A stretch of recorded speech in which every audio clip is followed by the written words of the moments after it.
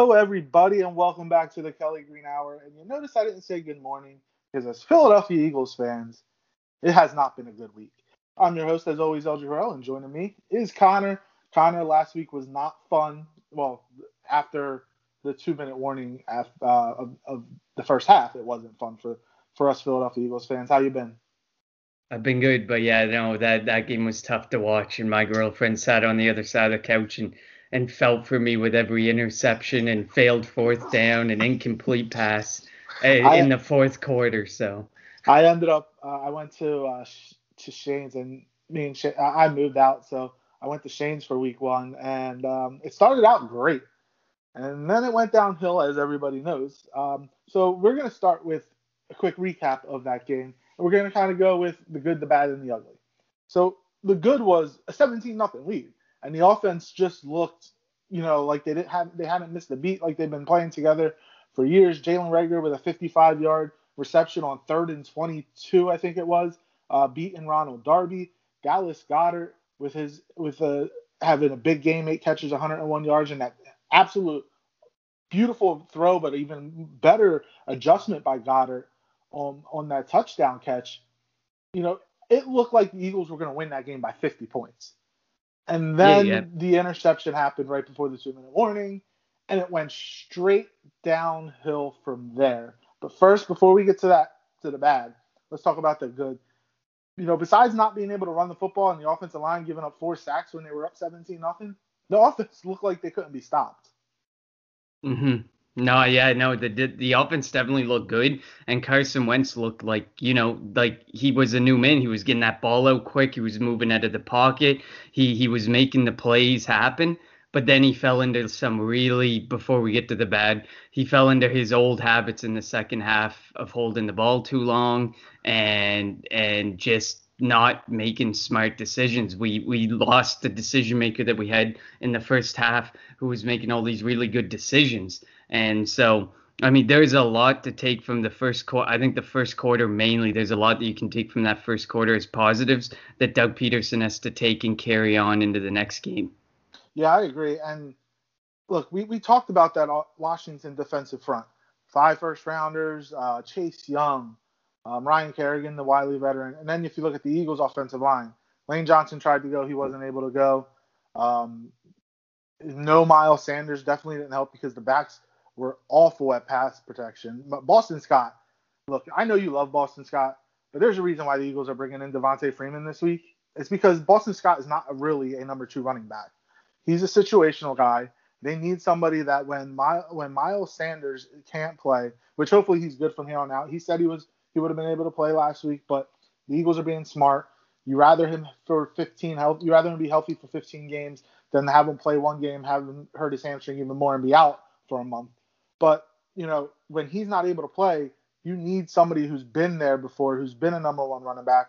And while Boston Scott had his moments last year, he's really not that guy. Yeah, he can come in there and provide a spark every once in a while, but he's not a starting running back. Corey Clement is not a starting running back. We don't know. They have a couple guys on the practice squad, but again, they're on the practice squad for a reason. Mm-hmm.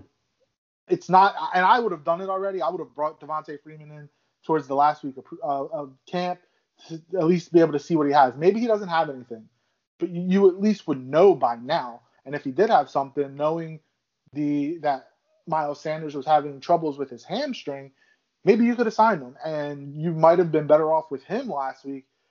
While the offensive line wasn't great, they weren't opening up holes because of the defensive front seven, for Washington. He might have been better, at least pass protecting, because Boston Scott missed 2 or 3 where Carson Wentz just got killed. And Mm-hmm. when you take 8 sacks, which is a career high for Carson Wentz, what do you and a lot of people want to put the blame on Wentz, and I get it because he was not great. But it wasn't all on Wentz. Wentz does deserve blame, and I'm not steering him clear.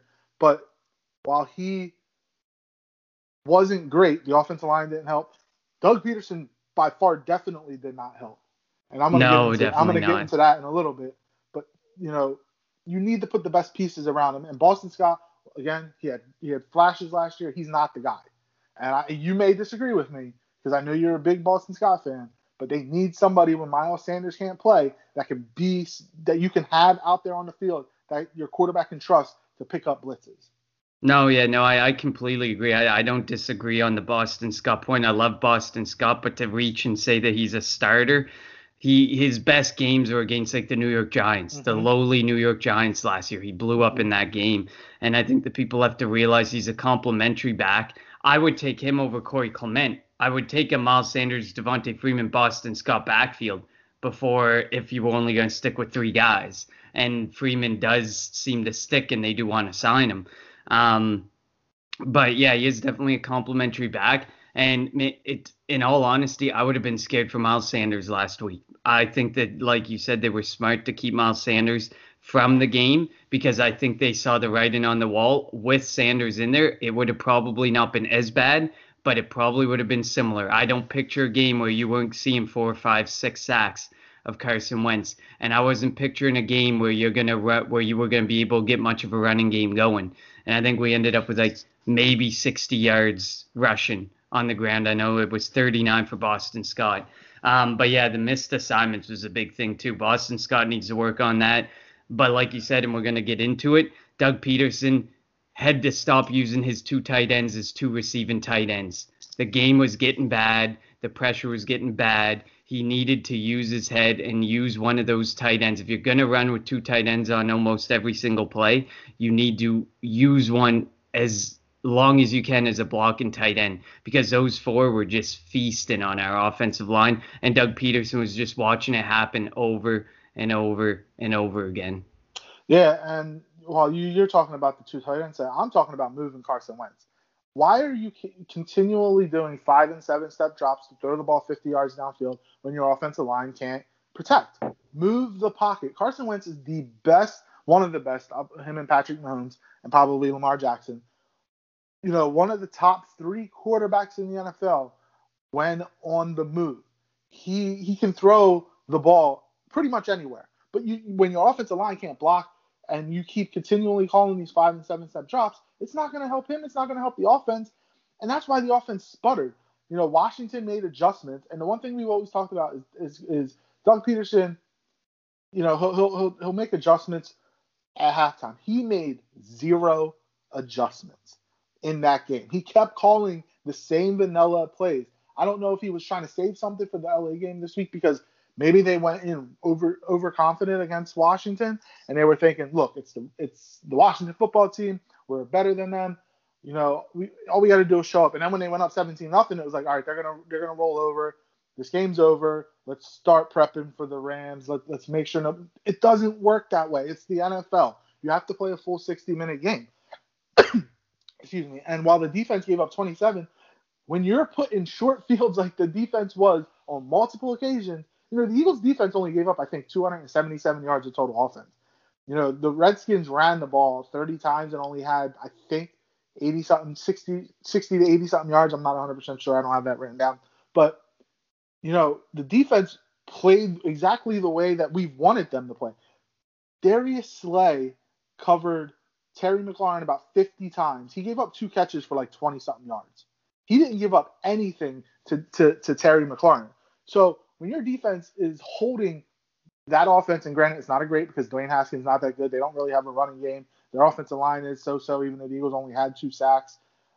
They have Terry McLaurin, and that's pretty much it. You have to help them offensively. You can't keep turning the ball over and giving I did it right there, giving the football team, you know, short fields, because any offense in the NFL, doesn't matter how bad you are, they're going to put points on the board eventually. And if you give a team that you're supposed to blow out, that you're supposed to beat confidence, and you allow them to stay in the game going into the fourth quarter, that's where you lose games you shouldn't lose.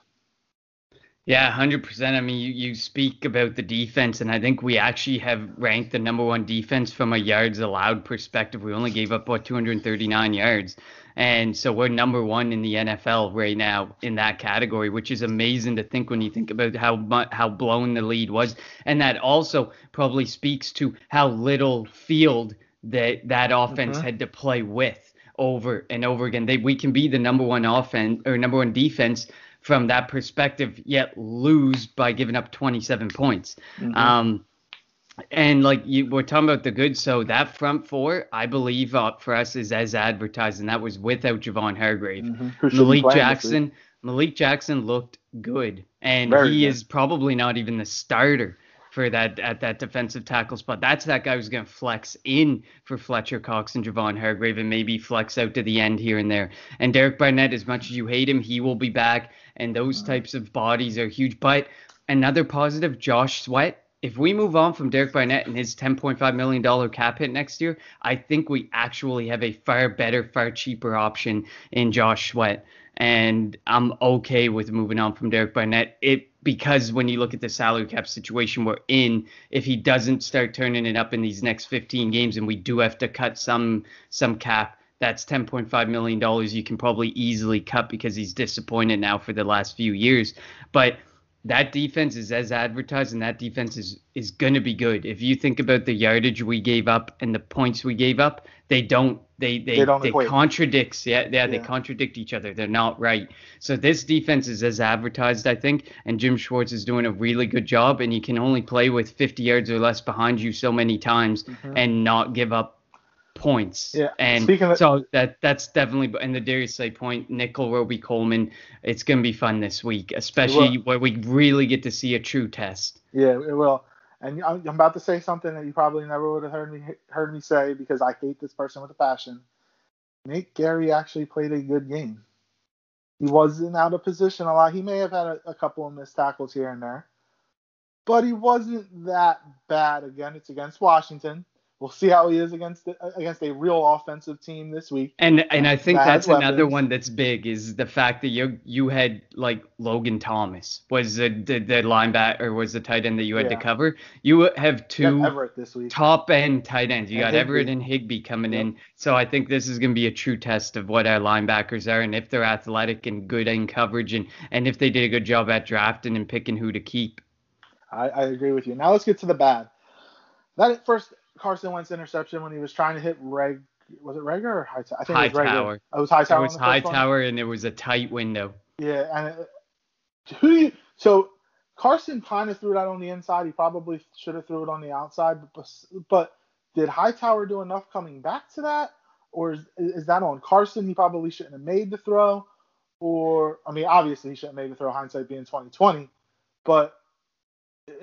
Where would you put the blame on that? Is it on the rookie receiver because he didn't come back to the ball? He kind of sold his route short a little bit, or is that on Carson because the throw was inside? It should have been outside.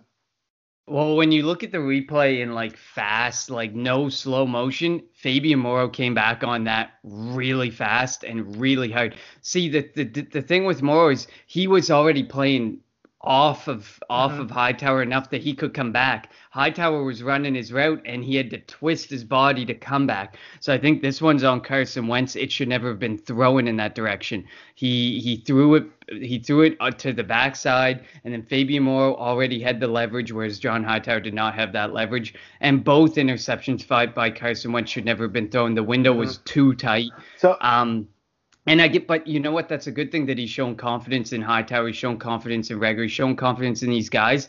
But it's too soon to throw into those tight windows and try and show off and say, yeah, I trust these guys. These guys are going to make big things happen for me. I think it's a little too soon. 2-3 weeks down the road, Hightower might be making that play. My thing.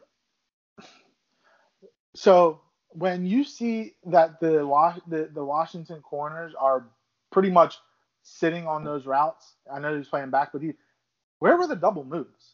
Like, I didn't see one double move.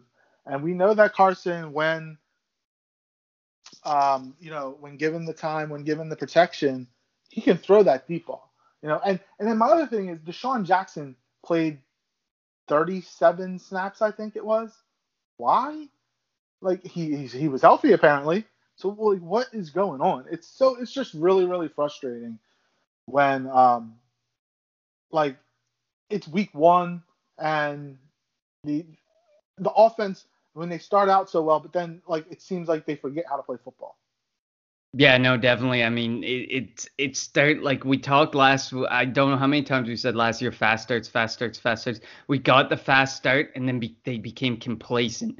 They laid back. And that's not what we want. You need to play a full 60-minute football game. And this team has been notorious. Even the year that we won the Super Bowl, this team's been notorious for the last 4 or 5 years of just not playing a full 60 minutes and either getting a fast start or getting a late comeback and coming up short. And they need to play an entire game. And if you can't play an entire game against the Washington football team, then this season could be a very long season. This season could be a very stressful season for all of us. And I just think Carson Wentz and Doug Peterson need to get out of those old habits.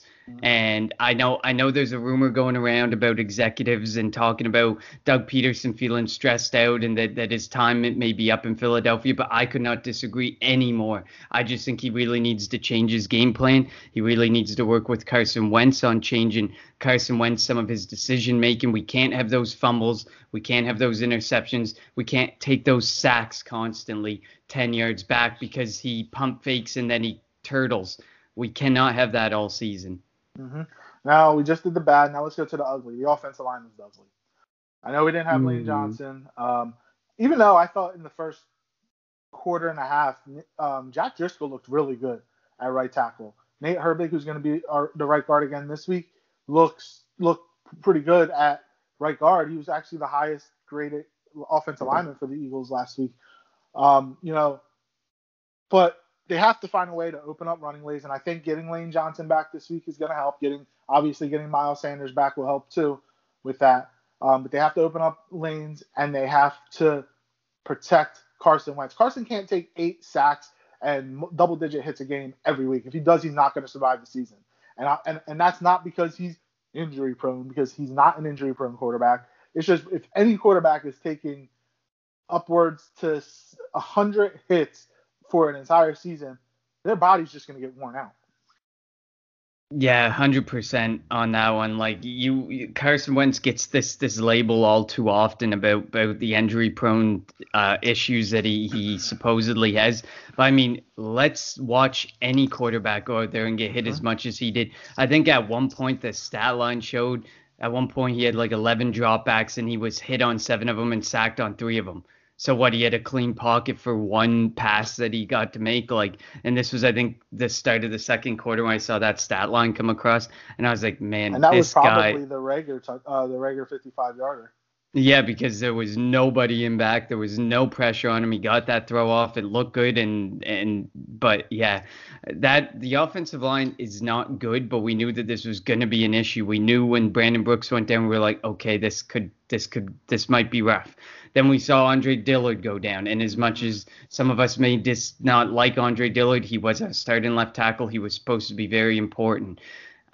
So when he went down, it's like, oh, crap, we definitely don't have enough coverage here. Then the news of Lane Johnson, typical Philadelphia Eagles fashion, to hide this surgery and say he's good to go, he's going to be fine. And then Saturday of the Sunday football game tells us he had a surgery in August and he's not 100% and won't be 100% for a while. Typical Eagles fashion right there.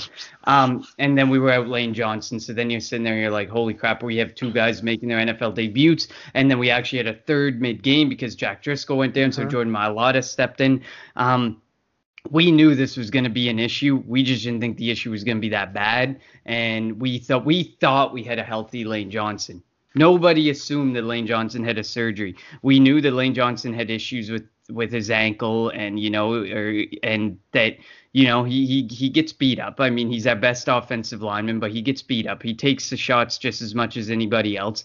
But nobody thought he went off and got a surgery or any of that. So we assumed we had 100% or at least a 90% healthy Lane Johnson ready to go, and he wasn't. So that just threw a complete wrench in the entire game, big time for us. I mean, would the front four have been able to be stopped with Lane Johnson? It would have become a little bit better because Lane Johnson's a big boy. He can handle a one-on-one assignment. Nobody else along that line except Jason Kelce can handle a one-on-one assignment at this point, I don't think. And that's even talking about Jason Peters too. So if he was there, it would have made it better. It would have been like 4 offensive linemen against 3 defensive linemen instead of 5 versus 4 with none that can do a one-on-one assignment. But yeah, it was ugly. And I hope that Lane Johnson coming back, A, does not further injure him, and B, is actually a positive. Because I if think it he is will. not playing at 100%, my issue is he going to be able to give us what we need that is better than Jack Driscoll or Jordan Mailata or whoever could be at that position to give him more time to heal? I think a Lane Johnson at 80% is better, and he said that he's not going to be 100%, but the type of injury or the type of surgery and injury that he has, that as the season progresses, he's going to get better. Obviously, if he gets rolled up on the ankle, things can change. But Lane Johnson is as tough as they come. And the one thing that we were talking about last week, and this was after we recorded week 1, you can't trust the Eagles when they say anything now. Like they were saying Lane Johnson and Miles Sanders, they're day to day, they're great, they're going to be, and then boom, they're not playing. Like, as much as we want to believe Doug Peterson, and as much as we want to, have faith that he's not going to lie to us, that's all we're really hearing from him. And this has been not just this year, this has been over the last couple of years where, they're week to week or they're day to day. If they're day to day, we're expecting them to play Sunday, like last week when we were expecting Lane Johnson to at least be out there, and they're not out there. So it's just really, really frustrating because our expectations going into a game where we're expecting to have this person, we're expecting to have that person, and then when you don't see them, it's like, okay, why? It's just, and I know it feels like I'm rambling, but it's just really frustrating when we're expecting to have certain guys out there and they're just not there after the entire week where your team, your coaching staff are like, yeah, they're fine. We're just giving them a rest. It's just really frustrating. Yeah, no, I 100% agree. I mean, it's just like it's becoming typical Eagles fashion, and I'm starting to think that it's not the fact that we're rolling over our medical staff year over year. I think that it has a whole lot to do with this is a mentality that Doug Peterson and the coaching staff have. As most likely, my belief is that they are trying to make it harder for another team to game plan. But at the end of the day, if you go in with none of those guys, it doesn't matter what they game plan for. It means they probably game plan better because they get these weaker options, these lesser alternatives like Boston Scott and Jack Driscoll and stuff. So you're not hiding anything. No matter how a team's going to prepare, they're always going to prepare to bring their best. So if that's a mentality that Doug Peterson and his coaching staff have, just be open, be honest, and come prepared, because they weren't prepared for Miles Sanders in this week 1. You can tell, or Devontae Freeman probably would have been there. We knew about the Miles Sanders injury weeks before. Miles Sanders participated in the first week or half a week of training camp, and then we didn't see him again. So it was not a surprise to know that there was a further injury and a further issue with Miles Sanders, and you could have had Devontae Freeman in there for a couple weeks, getting used to the team, getting used to the players around him, getting used to the scheme, getting used to the playbook, and you could have had a very viable RB1 for week 1 and an extremely viable RB2 when Miles Sanders came back healthy. I agree 100%. And then the other ugly, which you kind of referred to before, is Doug Peterson's play calling was just really, really bad. Very inconsistent. They went away with what worked. They didn't move Carson Wentz. And it's just, I don't understand. Like, we see it. We don't have he is a football mind, so he should see this stuff. But, like, sitting back, it's like you can see that the offensive line is not performing well, and you can see that these 5 and 7 step drops aren't being successful, but you continually call them over and over and over again. You don't help out the right side of the line. And when Washington takes advantage of that, noticing that the Eagles are just going to keep the 5 up front, put 5 out, or 4 or 5 out on passing routes, and let Carson Wentz try to figure it out. So hopefully this week he's smarter, because this week you're going up against the best defensive player in football. And you're going up against a defense that flies around, that has a legit number 1 corner. So they have to find a way to get the ball to their plethora of weapons, but they have to do it without getting your quarterback killed. Definitely, and I want to point out one more ugly, and this may just be from the drop, but Zach Ertz did not look good. Zach Ertz did not look like a tight end 1 looking to take advantage of a hot market. Dallas Goedert looked like the guy saying, you can let Ertz go. I'm ready to take this team over. So Zach Ertz I'm really needs to intrigued. step up this week. I'm glad you brought that up because I'm going to be intrigued by that all season. Like I thought that Carson Wentz and Zach Ertz are really close, and I thought Carson would feed the ball to Zach Ertz and be like, "Look, I need him. I need him." But Goddard had 8 catches, 101 yards, and he was the better of the two tight ends last week. Now, will he continue to be the better? Obviously, we don't know. But like, I'm very intrigued with how that's going to play out. Who's going to get more snaps? Who's going to be a focal point in the offense? Obviously, if you know Jalen Ramsey, like the Eagles receivers, while they're fast, they don't have a legit number one. Like maybe Jalen Ramsey will be on Zach Ertz, and you have to get the ball to Dallas Goedert this week. So it's obviously going to be interesting, but I am glad you brought that up because I'm very intrigued at how this is going to play out between the two. And we've talked about this. If we get towards the trade deadline and the Eagles are just not playing well, and when is the trade deadline? Is it week 10, something like that?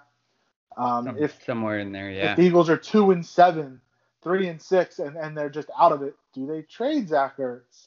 Like, so this is really going to be a key thing to watch going forward and how this team performs. Yeah, and I mean, I think it's important to note what you said there about the trade deadline. I think no matter the way that this all plays out, the Eagles are going to be sellers at the trade deadline, 100%. And if anyone wants to say they're going to be buyers, it means that we win every single game up until that trade deadline and that we know we're winning a Super Bowl this season or we have very high hopes of winning that Super Bowl this season because with the cap situation, we cannot bring in. I see a lot of people saying Allen Robinson. With what money are we going to extend him next season? And a lot of people are like, well, you want to win a Super Bowl. Yeah, but we need that draft capital. It's all about that. At the end of the day, with the salary cap situation we're in for the next 2 years, it's all about that draft capital. If you can move Ertz for a second rounder or a second and a third, or get some good draft picks, get some good draft capital that Howie may or may not use properly, then that is what we need to get us out of the cap hell and to get this retooling that Howie continues to talk about into full gear. So no, we're not going to make any big moves unless come week 10 trade deadline, we're 9-1 or 8-1 or something. And we're looking like major Super Bowl favorites. That would be the only way I see us becoming buyers. And once we enter into being buyers, we are in a extremely difficult situation next season. So I'm interested to follow that Zach Ertz situation just as much as you are, because there are a lot of tight end needy teams or teams that just love a good quality top 5 NFL tight end like Zach Ertz is and remains, despite what some people are saying. Yeah, I agree with you. Now let's move to this week's matchup against first, the play of the game, I think I'm going to go with play of week 1. The first interception that Fabian Moreau had, because that changed Carson Wentz. That changed the Eagles' offense. Like, the Eagles couldn't move the ball. The Eagles couldn't do anything after that interception. Yeah, I'm going to go with a more positive look. I'm going with that Jalen Reagor catch because it shows that kid's got speed. Carson Wentz will be able to use him in a number of different ways, and he's going to be a legit wide receiver for us. And I think that maybe not necessarily this year as your wide receiver 1, but he's a legit weapon at all times on that field, and he can blow the top off a defense if he gets the right matchup. And the way he adjusted to make that catch too, he's good. He's good, and we only saw tip of the iceberg when he was at TCU, I think. Oh, yeah, well, the quarterbacks he played with at TCU were terrible.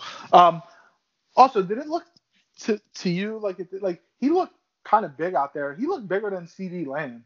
CeeDee Lamb, while I think CeeDee Lamb's going to be really good, he looked like you can push him and he's going to fall. I don't know if Jalen Reagor is going to be that. I don't want to use the word weak, but I just think that he's going to be more tough when having the ball in his hands. What do you think? I agree, and I mean, through watching some highlights at TCU, he's not just like a speedster. He's a tough guy. He's gonna make plays. I think like you look at a Henry Ruggs. Henry Ruggs is that speedster. He's gonna be a speedster. But if you get into a contested catch situation or you need an extra 2 yards and he's got to reach out, I don't think a Henry Ruggs gives you that. But Jalen Reagor is no pushover. Jalen Reagor was tops in college, one of the tops in college football in contested catch situations. He's got that potentially sub 4.4 speed, and So if you put those two together, this guy's no pushover. This guy's no slouch, and he's gonna do some big things for us. And I just can't wait to see what more other situations that how Dougie uses him in the coming weeks because he they praised Jalen Reagor over and over again, and we saw him basically as a downfield threat this past week. And maybe Mm-hmm. that's because Deshaun Jackson, like you said, they want to ease Deshaun Jackson back in. Maybe when Deshaun Jackson's back in at 100%, Jalen Reagor gets used out of the slot, gets used as a running back, gets used in all these other different types of scenarios that we thought he'd be used in. Yeah, especially since J.J. Arcega-Whiteside still looks lost out there, and Barely played, barely even but when he played. was out there, Carson has zero confidence in J.J. And I'm really I've had enough, and I know that you were high on him last year and thought that he didn't get enough opportunities, but he just doesn't look fast enough. Doesn't look, and he's not really a speed receiver, but doesn't look like he can do anything out in the field. He doesn't look like he knows the playbook, so it's very frustrating. So let's Yeah, move. but I think ultimately at the end of the day, this is not the same wide receiving group it was last season, despite two of them being the same. He had to come out, he had to show out, and he had to say, "Here, what Carson, trust me, throw the ball to me." And I don't think he did enough of that compared to guys like Jalen Reagor, clearly John Hightower, because Hightower I think got 5 targets this past week. The trust is there with two or three people before him, so he's never going to get the opportunity I think that he should get, but nor do I think he has necessarily deserved it. Yeah, it's on him too because last year was his opportunity with all the injuries with And Alshon and Deshaun. Yeah, Once he's not going to Alshon's see the back, field. he's done. He's buried. He's wide receiver 5 or 6. He's not even a And he special might, team. yeah, he might not even make the game day roster. That's because he doesn't work on special teams. He doesn't. So you're right. He missed his opportunity last year to gain that trust in Carson Wentz. All right, so let's move to this week's week 2 matchup against the LA Rams. The Eagles and Doug Peterson have owned Sean McVay and the Rams. Granted, it's only been 2 games, but they were two. It was the big game where Carson tore his ACL in LA back in 2017, and then the year later, um, Nick Foles took the Eagles to LA again, and they beat the Rams. Doug Peterson has Sean McVay's number, and I think coming into Philly, if things were if things were normal, where there could be fans in the stands, and you could have the true Lincoln Financial Field Philadelphia atmosphere, there's zero chance that Jared Goff beats the Eagles in Philly. But we're in life of COVID now, so the stadium's going to be empty. It's going to be really different. It's going to be weird watching Lincoln Financial Field not have any fans and that raucous atmosphere that we're used to week in and week out. But I think the big matchup is going to be Aaron Donald. You saw what Aaron Donald did against that Dallas offensive line. He was throwing people around left and right.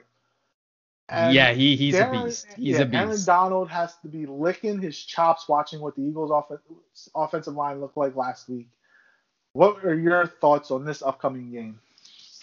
Yeah, that's one of my key matchups there is how is this offensive line going to be able to handle? You clearly have to put 2 men on him, and even 2 men, like you saw him push by one guy, and then there was that one play he pushed by one guy, the next guy in line, he basically picked up and threw aside. Mm-hmm. So even a double team, you need to be double team right off the bat, not one guy and then have a second guy back prepared. You need to double team right away and keep him in front of you because the minute he gets behind you, that man's better than anyone on that Washington line. Boy, Mm-hmm. he is the best defensive tackle in football, and He's I the best love Fletcher defensive player in Cox. football. Exactly. So like he's gonna wreak havoc. I know he will, and it's just gonna be important for I think Kelsey is gonna have to really be the anchor as the one guy who's always there, and he needs the support of Samalu or Herbig to really step up and help in that situation And the inside. Eagles have done really good over the last 2 times that they've played of not allowing Aaron Donald to have an impact on the game. Hmm. And so it'll be interesting to see how the Eagles offensive line is going to play this week. And I think another matchup to watch is going to be Darius Slay probably against Robert Woods, who just got a contract extension, which I want to talk about because I feel like they have an unlimited salary cap. It's frustrating. Um, but you're gonna have Darius Slay up against Robert Woods, Nickel Kobe Robin or Roby Coleman, excuse me. There you go. Yeah. Against Cooper Kupp. Who's their other receiver? Because Brandon Cooks isn't there. I mean, you have their two tight ends. Yeah, you have Josh Reynolds, so that'll be where Avonte Maddox will be covering. Then you have Tyler Higbee and Gerald Everett, two tight ends. Now they're not as good as the Eagles duo of tight ends, but they're still, really good. Their offensive line, the Eagles can take advantage of the offensive line, and then in the running game, it's not Todd Gurley anymore. It's Malcolm Brown. It's Cam Akers. It's Darrell Henderson. Like, they have a couple young guys that kind of work together well. So it's going to be interesting for this Eagles defense. It's not Washington. We talked about how the Eagles, from a yards per game perspective, are the number one defense in the NFL. This is going to be totally different. Now, Jared Goff, I still don't have faith in Jared Goff as an NFL quarterback. But yes, he got his team to the Super Bowl 2 years ago, and they won last week against the Cowboys. So he's been able to win games. Again, if this was a normal year and the link was going to be filled with all the Philadelphia fans, 70,000 plus, I think they have no shot. But I don't know. Sean McVay is going to have something up his sleeves, I believe, this week. Yeah, definitely. I mean, it's going to be a really intriguing matchup. You alluded to the tight ends. Our linebackers looked pretty good last week. So I'm really interested to see that matchup. We have a bunch of athletic linebackers, and literally that is about all they are, is athletic. Mm-hmm. They will run sideline to sideline, and they will, for the most part, make a tackle for you. So it'll be interesting to see what they do when they have to cover guys like Gerald Everett and Tyler Higbee, who are no pushovers at the tight end position. They're no Ertz and Goddard, but they're definitely on that second tier. You have to have a person on each of them. You can't just leave one of them to run around the field. Mm-hmm. And then you talked about the cornerback room for us should be an interesting one to see. I mean, we saw what Terry McLaurin. I definitely think Robert Woods is better than Terry McLaurin, so I think this really makes Darius Slay. It puts him in a definitely different situation. It's a whole different scenario for him this week. And Nickel Roby Coleman, that's going to be a cool matchup to watch because they used to be practice buddies. Because he's the slot receiver, he's the nickel cornerback, and that's how it was last year. So I'll be interested to watch that matchup. I think we have the personnel to match up. It's about how those personnel work when matched up and when in a game situation with them. And then there's always, of course, is Jalen Ramsey. My favorite corner in the football. Yeah, that's going to be very, very interesting because who's our true wide receiver one? Who's he going to be covering each time? If Deshaun Jackson's out there, Zach Ertz. Yeah, it's tough to say though. Like on the outside, who's he going to cover? Is it going to be Jalen Reagor? Is it going to be Deshaun Jackson? So this is where I think usually he follows the number one receiver. This is the type of game he can just, if he wants to stay on one side, he'll stay on one side. Like he doesn't have like last week he shadowed Amari Cooper for the most part, if I'm not mistaken. Like this week, if they just want him on one side, their other corner on the other side, and whoever lines up across from you is who you line up across from. I think that's, and you got to remember, this isn't Wade Phillips' defense. They got a new defensive coordinator, so it will be. I'm pretty sure they play a 4-3 now, if I'm not mistaken. But and it's not just Aaron Donald up front too. They got Michael Brockers. They have some pieces, but you're right. Jalen Ramsey got paid. He's making $20 million a year, $21 million a year now. Something like that, yeah. He wants to go out there and prove that he is worth the money. That he is the number one corner in football. So if he's gonna lock up Deshaun, he's gotta lock up Deshaun. This is a week where Carson's gonna have to spread the ball around. Yeah, oh, definitely. He can't just look in one direction because he's basically Jalen Ramsey will have one side of the field essentially on lock. So if it's Reagor over there, good luck getting it in there. If it's Deshaun Jackson over there, good luck getting it in there. If it's Hightower, you don't want to throw into those tight windows against Jalen Ramsey, that's for sure.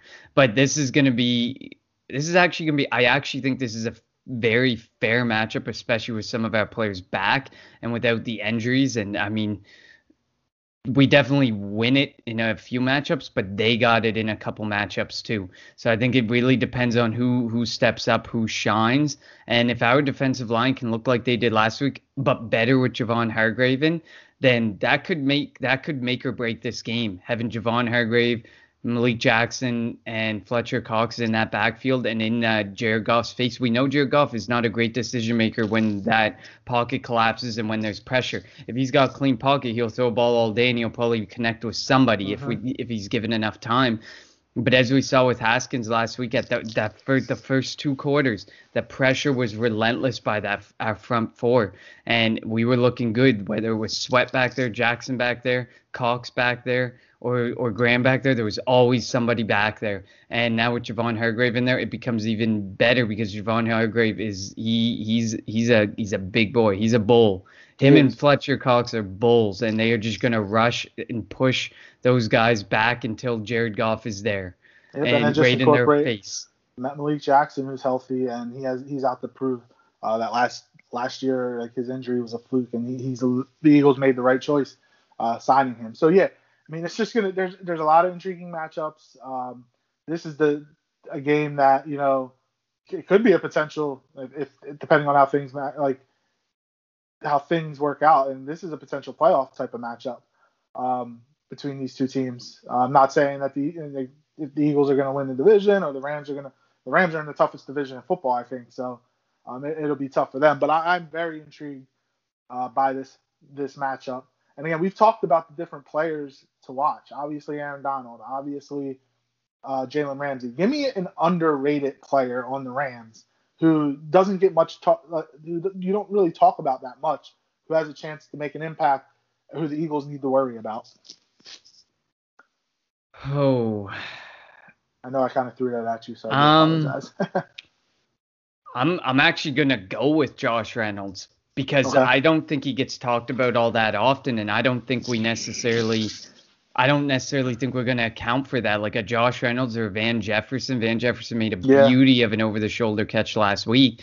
So I mean, I think that teams all too often focus on Cooper Kupp and Robert Woods, but Josh Reynolds he's a good contested catch guy. He's a good outside receiver. He may not necessarily have the speed, but if there's a jump ball going up in the air, I would believe that a Josh Reynolds will probably beat Avonte Maddox out based solely on the size and what he's able to do. So if Nickel Roby-Coleman and Darius Slay do their job and Josh Reynolds and Van Jefferson become that option, those are two guys that I would definitely be watching for. Yeah, and I'm going to go with their running backs only because ever since Todd Gurley's not there, so my first question was, who were the Rams running backs again? So Cam Akers. We know that the Eagles notoriously have a pretty good running defense, so it'll be interesting and it'll be fun to watch. Does Sean McVay continue to pound the ball even if they're not getting yards? Pound it, get a yard, pound it, get 2 yards, pound it, get a yard, and then does something open up after that? Do they not give up on the run? And this is where, again, you mentioned it, Javon Hargrave, he's back. You're going to have Fletcher Cox, Hargrave, and Jackson in that middle. Cox won't have to play, 70, 80, 90% of the snaps. Now you have legit depth at the defensive tackle position. So hopefully, everybody stays healthy. And this is a key word and hopefully being the key word because we all know what happens when the Eagles seem to take the field. Injuries happen. Now, we even saw last game, like you had Brandon Graham go into the concussion protocol. I called it the minute he took his helmet off. Look in his eyes, I was like, he's done. Yeah. And then you saw the injury to Jack Driscoll. Nate Herbig even went off for a little bit, and Vinny Curry, and they happen in game just as much as they happen outside of the game and before we even get to the game, the injuries. But I think I saw something on Twitter that said we had the most week 1 injuries and IR people. I think it was 13, and right behind us was San Francisco had 10, and we have the most starters on IR by a landslide. So, and people always sit there, they laugh at me. They're like, oh, you're just making excuses. Let's just start picking teams and pick off those exact positional players. Go into and Shoot. LA Rams Ready? and take away their Andrew Whitworth. Let's take away their right guard Austin Corbett. Let's take away their right tackle. Let's Let's take away let's talk about Malcolm Dallas for Brown a or second. Cam Akers. When Flip a coin. yeah, let's talk about Dallas for a second. You take away Zeke Elliott. Dak Prescott is a mediocre quarterback. Granted, he's mediocre with him, but like he's worse than a mediocre quarterback. So Carson didn't have his number one running back last week in Miles Sanders. So, let's see what the full complement of offense looks like first before we start judging. And we have to take that in as fans too, because I get frustrated watching and seeing that just time after time injuries, and then Doug Peterson not calling a player or calling vanilla plays, and the Washington defense is just ready for it. It's frustrating. But before we get to our prediction, the Rams have signed Jared Goff, Aaron Donald, Jalen Ramsey to the richest contract. Robert Woods got a $68 million contract. Cooper Kupp just got a contract. Do they have a salary cap? Because as an Eagles fan, we know what the Eagles situation looks like next year, being $50-60 million over the cap. And we're already talking about possibly trading people and not bringing people back because of it. The Rams are over the cap next year, but not as bad. But like, how are they able to do this? Keep their nucleus together. It's just frustrating. Like, how are they able to do it and we're not? Yeah, I think it's quite amazing when you look at what the LA Rams do, and Les Snead is I give a lot of gotta give a lot of respect to Les Snead, because he's although I love Howie and I think that Howie's probably is probably the best executive, Les Snead's very close by, because look at what he's able to do. He just got himself out of cap hell. Granted, he took on $37 million in dead money with Brandon Cooks, Todd Gurley, and Clay Matthews. But he does a good job of he doesn't kick the can down the road. He takes that hit. Brandon Cooks, that's a $22 million cap hit. Boom, right away, but it's off after this season. Done and gone. That Jalen Ramsey deal doesn't kick in yet for a year. Next year it kicks in.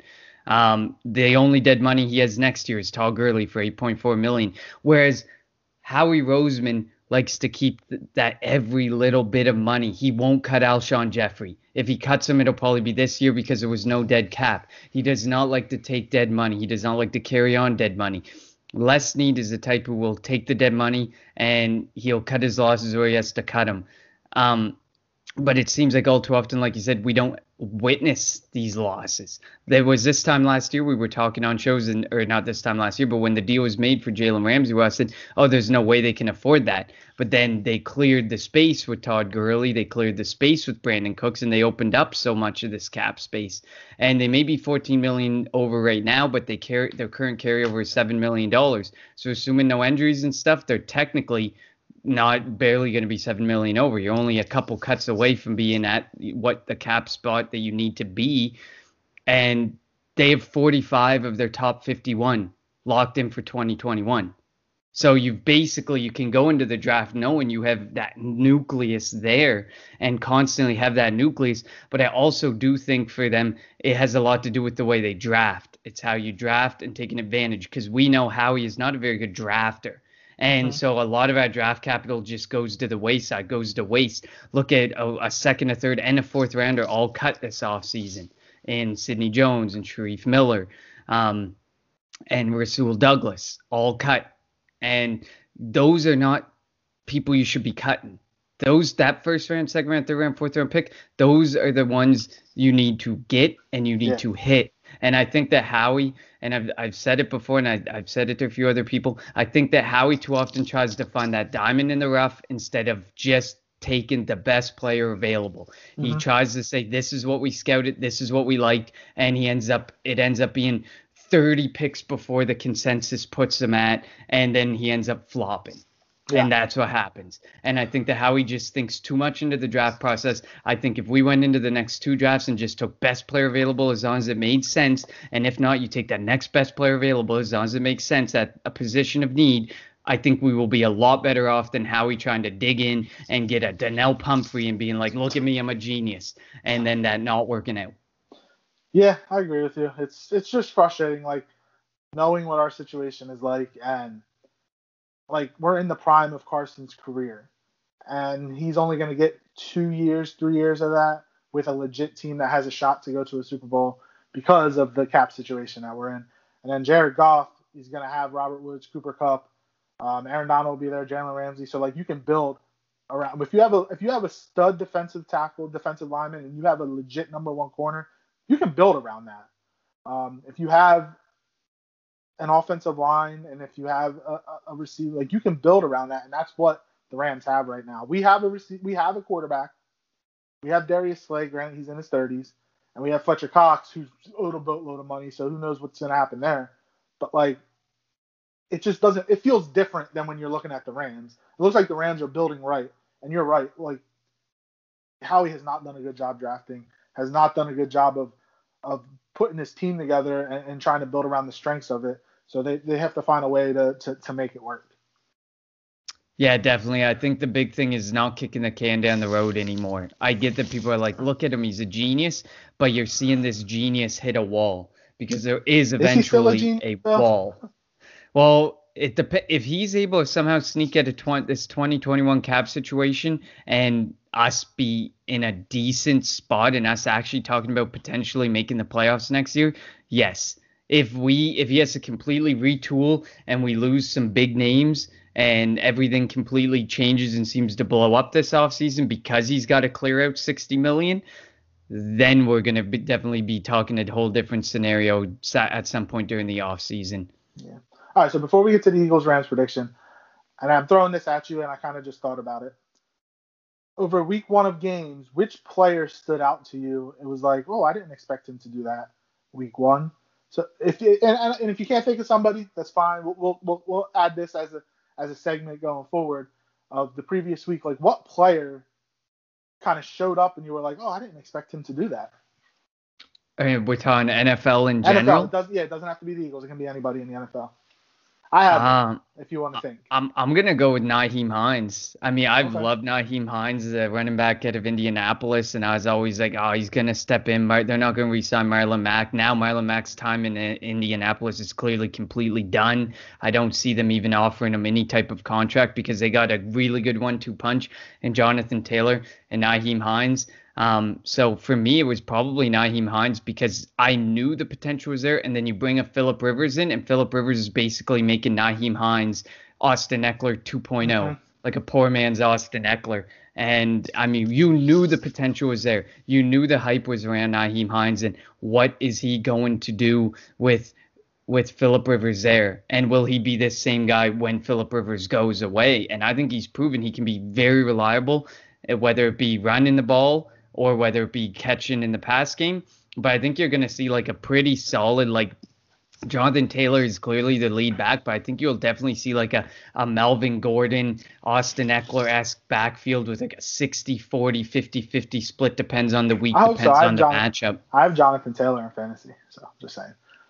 It's not bad. It's not bad. This is the type of thing. This is the type of thing, though. You know, like you can own either of them, and I think you're going to be fine because I think they're both going to present really intriguing flex options week in and week out because we saw exactly what Phillip Rivers does with two running backs, and we know what Frank Reich is going to do with two running backs who can be used basically all over the field. I agree. And my player, which I shouldn't be shocked, but I am just because he's a rookie and it was week one. Clyde Edwards-Helaire, man, he looked good for Andy Reid in that Chiefs offense, and there's a reason they picked him at 32, and he is their number one back, and he looked like he belonged in the NFL. It doesn't matter his stature, you know. He showed it in college at LSU, which bothered me because I'm an Alabama fan, but you know, watching him in that week one Thursday night game, he over 130 yards of total offense and whatnot. He looked good. He looked like he belonged. And I'm very intrigued with what Andy Reid, he's a genius offensively. I don't care what anybody says. I'm really intrigued to see what Andy Reid does with him and Patrick Mahomes and like they just have so many weapons. And you just add him on a rookie deal, it's going to be tough to stop that Chiefs offense. Oh, big time. I mean, you look at all the needs that they had, and I said, no, Clyde Edwards-Helaire, that the fit's there, the opportunity's there, but it just doesn't make sense. They have needs all over their defense and stuff. But If they can You got outscore people, who You got cares? Patty Mahomes. You got Patty Mahomes, so it don't matter. You got the best core. You got the $500 million man Hmm. in quarterback in your team. You got arguably the best quarterback in the NFL right now. I would say he's best. I would take him Oh over yeah, Lamar Jackson. I would I take him would too. over anybody else. I would too. So at the end of the day, you give Mahomes the weapons. This is a team counter to the Dallas Cowboys. If you go punch with the Dallas Cowboys, I don't trust that offense to be able to get that final To be point consistent. needed. Yep. Yep. But with Patrick Mahomes, you need 7 points in 30 seconds. I think he'll get you those 7 points in 30 seconds. Easy. Easy. Especially So with those that weapons that he has offensively. big time. Clyde Edwards-Helaire was my running back one coming out of this draft class, despite the DeAndre Swift, Jonathan Taylor, and stuff. Yeah, He was DeAndre my Swift running back dropping number a one. game-winning touchdown is not a good look for him. Not a good look, but lucky he has that job probably on lock because Kerryon Johnson won't stay healthy. Adrian Peterson is like 50 years old now. So he's pretty much got that job on lock. But I mean, he's a rookie. I mean, it's to be expected.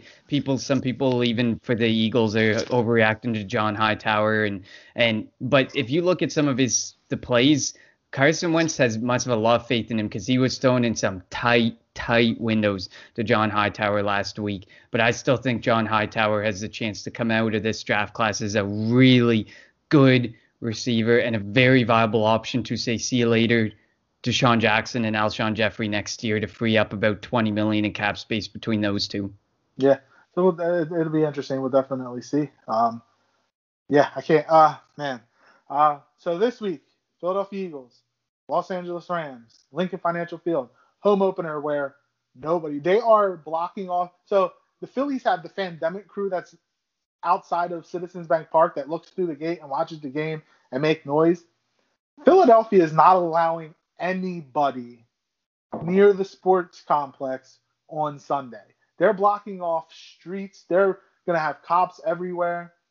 It's not going to be a normal home opener in Philadelphia for sure. They know if they don't do that, there's going to be 25,000 people, 30,000 people tailgating and screaming their hearts out and making all the noise in the world. It would still feel like a home game. Oh, it would. And it's such a shame just because Philadelphia Eagles games, I know you haven't had a chance to get here. Hopefully you do within the next couple of years once everything gets back to normal. But, there is nothing like an Eagles home game going down tailgating and being in that stadium. There's nothing like it. All right. Prediction? Players to watch? Give me a little synopsis of why you're going where you're going. I am going to go. I think this is going to end up probably, honestly, being similar to the Cowboys and the Rams this week. Not high scoring, but has the potential to really blow up and become high scoring if they go shot for shot, because these two offenses can be very potent, I think. But I'm going with 24-21 last minute field goal by Jake Elliott. Wow. For me. But I think that the player to watch, I think the player who's really going to emerge out of all this situation, I think will be whoever plays the slot in Philadelphia, whether it be Greg Ward or Jalen Reagor. I think you're going to see a pretty nice game out of them because of Jalen Ramsey, and then you're going to have the linebackers watching Zach Ertz and Dallas Goedert, and they're going to make things a bit tougher. I think things are really going to open up for a guy like Greg Ward or Miles Sanders, whoever's really playing that slot. Wow, 24-21 Eagles. All right. I think the player to watch for the Eagles are going to be Dallas Goedert because I think a lot of attention is going to be on Zach Ertz, even though Goddard had the better game last week. And I just think Carson has so much trust in both of his tight ends that if one is going to be locked up, he's going to go to the other. Jalen Ramsey, he's going to lock down whoever's going on his side. So I hope Carson doesn't not look that way, because when you don't play to half of the field, what type of offense are you going to be able to have? So hopefully he at least attempts. Now, I'm not saying go at Jalen Ramsey every play because that would be dumb. But if you have to throw it that way just so that Ramsey doesn't feel or so that Ramsey sees that you're respecting, that he needs to respect that side of the field and needs to respect that a play can come that way, do it. Just don't be careless with the football. I think another matchup is going to be Doug Peterson against Sean McVay. Because Doug, as I mentioned, kind of owns, the boy wonder, and he seems to get his team up ready to play the Rams. But after what I saw last week, I know that Lane Johnson's back. I know that Miles Sanders is back, and maybe I'm trying to do a reverse thing, but I'm going to take the Rams to win 27-21. And it hurts to say that because I don't like picking against the Eagles, but I don't know. It's just tough. I think right now, the Rams are a better team. Now, if this game were 4, 5, 6, 7 weeks later, that could be a different story. The Eagles could be the better team, obviously. They can get in more continuity together. But I just don't feel that great right now after what we saw last week against Washington. Yeah, and you know what? I can see it. I can get behind that, and I can definitely feel that the worry there. So I'm with you in the way that I can see it swing just as much. Yeah. And I'm not, and don't get me wrong. Sunday, 1:00, I'm gonna have my Eagles jersey on, and I'm gonna be cheering for the Eagles and cheering for Carson. I'm not cheering for them to lose, obviously, because I never do. I'm just saying at this point in time, if I had to put money on the game, I probably would take the Rams to win the game. But I mean, we're both 0-1 right now because we both took the Eagles to beat Washington last week, and we saw how that went. I'll take 0-2 this week, though. I'll take 0-2. Yeah, well, I'm going to go 1-1. I think we can pull it out. I really do. I really do think it'll be close, and I really do think that we can pull it out. And it'll be key because next week you get the Cincinnati Bengals coming to Philly, and while Joe Burrow has looked all right, there's no reason for Cincinnati to beat you. So if you can win this Rams game, you can start yourself on a run, and that's exactly what the Eagles need to do. Definitely. All right. So again, thank you for listening to the Kelly Green Hour. As always, you can follow us on Twitter. Connor's at Connor10. That's Connor TEN. I'm at LJ Harrell54. That's LJ Harrell54. And you can follow the Kelly Green Hour on Twitter at Kelly Green Hour, where we let out a bunch of news, notes, anything that we hear going on with the Eagles in terms of injuries, player news, anything. And we try to spark some debates and whatnot. Connor's all about his fantasy world. He beat me last week in fantasy, so I'm not happy about that. And any final words, Connor? No, just fly, Eagles, fly, baby. Let's go. Yo, I'm 1-1. The reason why we lost last week is because you didn't say that. I'm just saying. Last year you said it all the time. We went 9. We didn't lose games. We should have lost, especially late. So you need to get back to saying fly, Eagles, fly as we sound off or as we get off the podcast, just so you know. Oh, you got it right there. So let's go. 1-1. Here we go. Let's go. For Connor, I'm LJ. Thank you for listening to the Kelly Green Hour.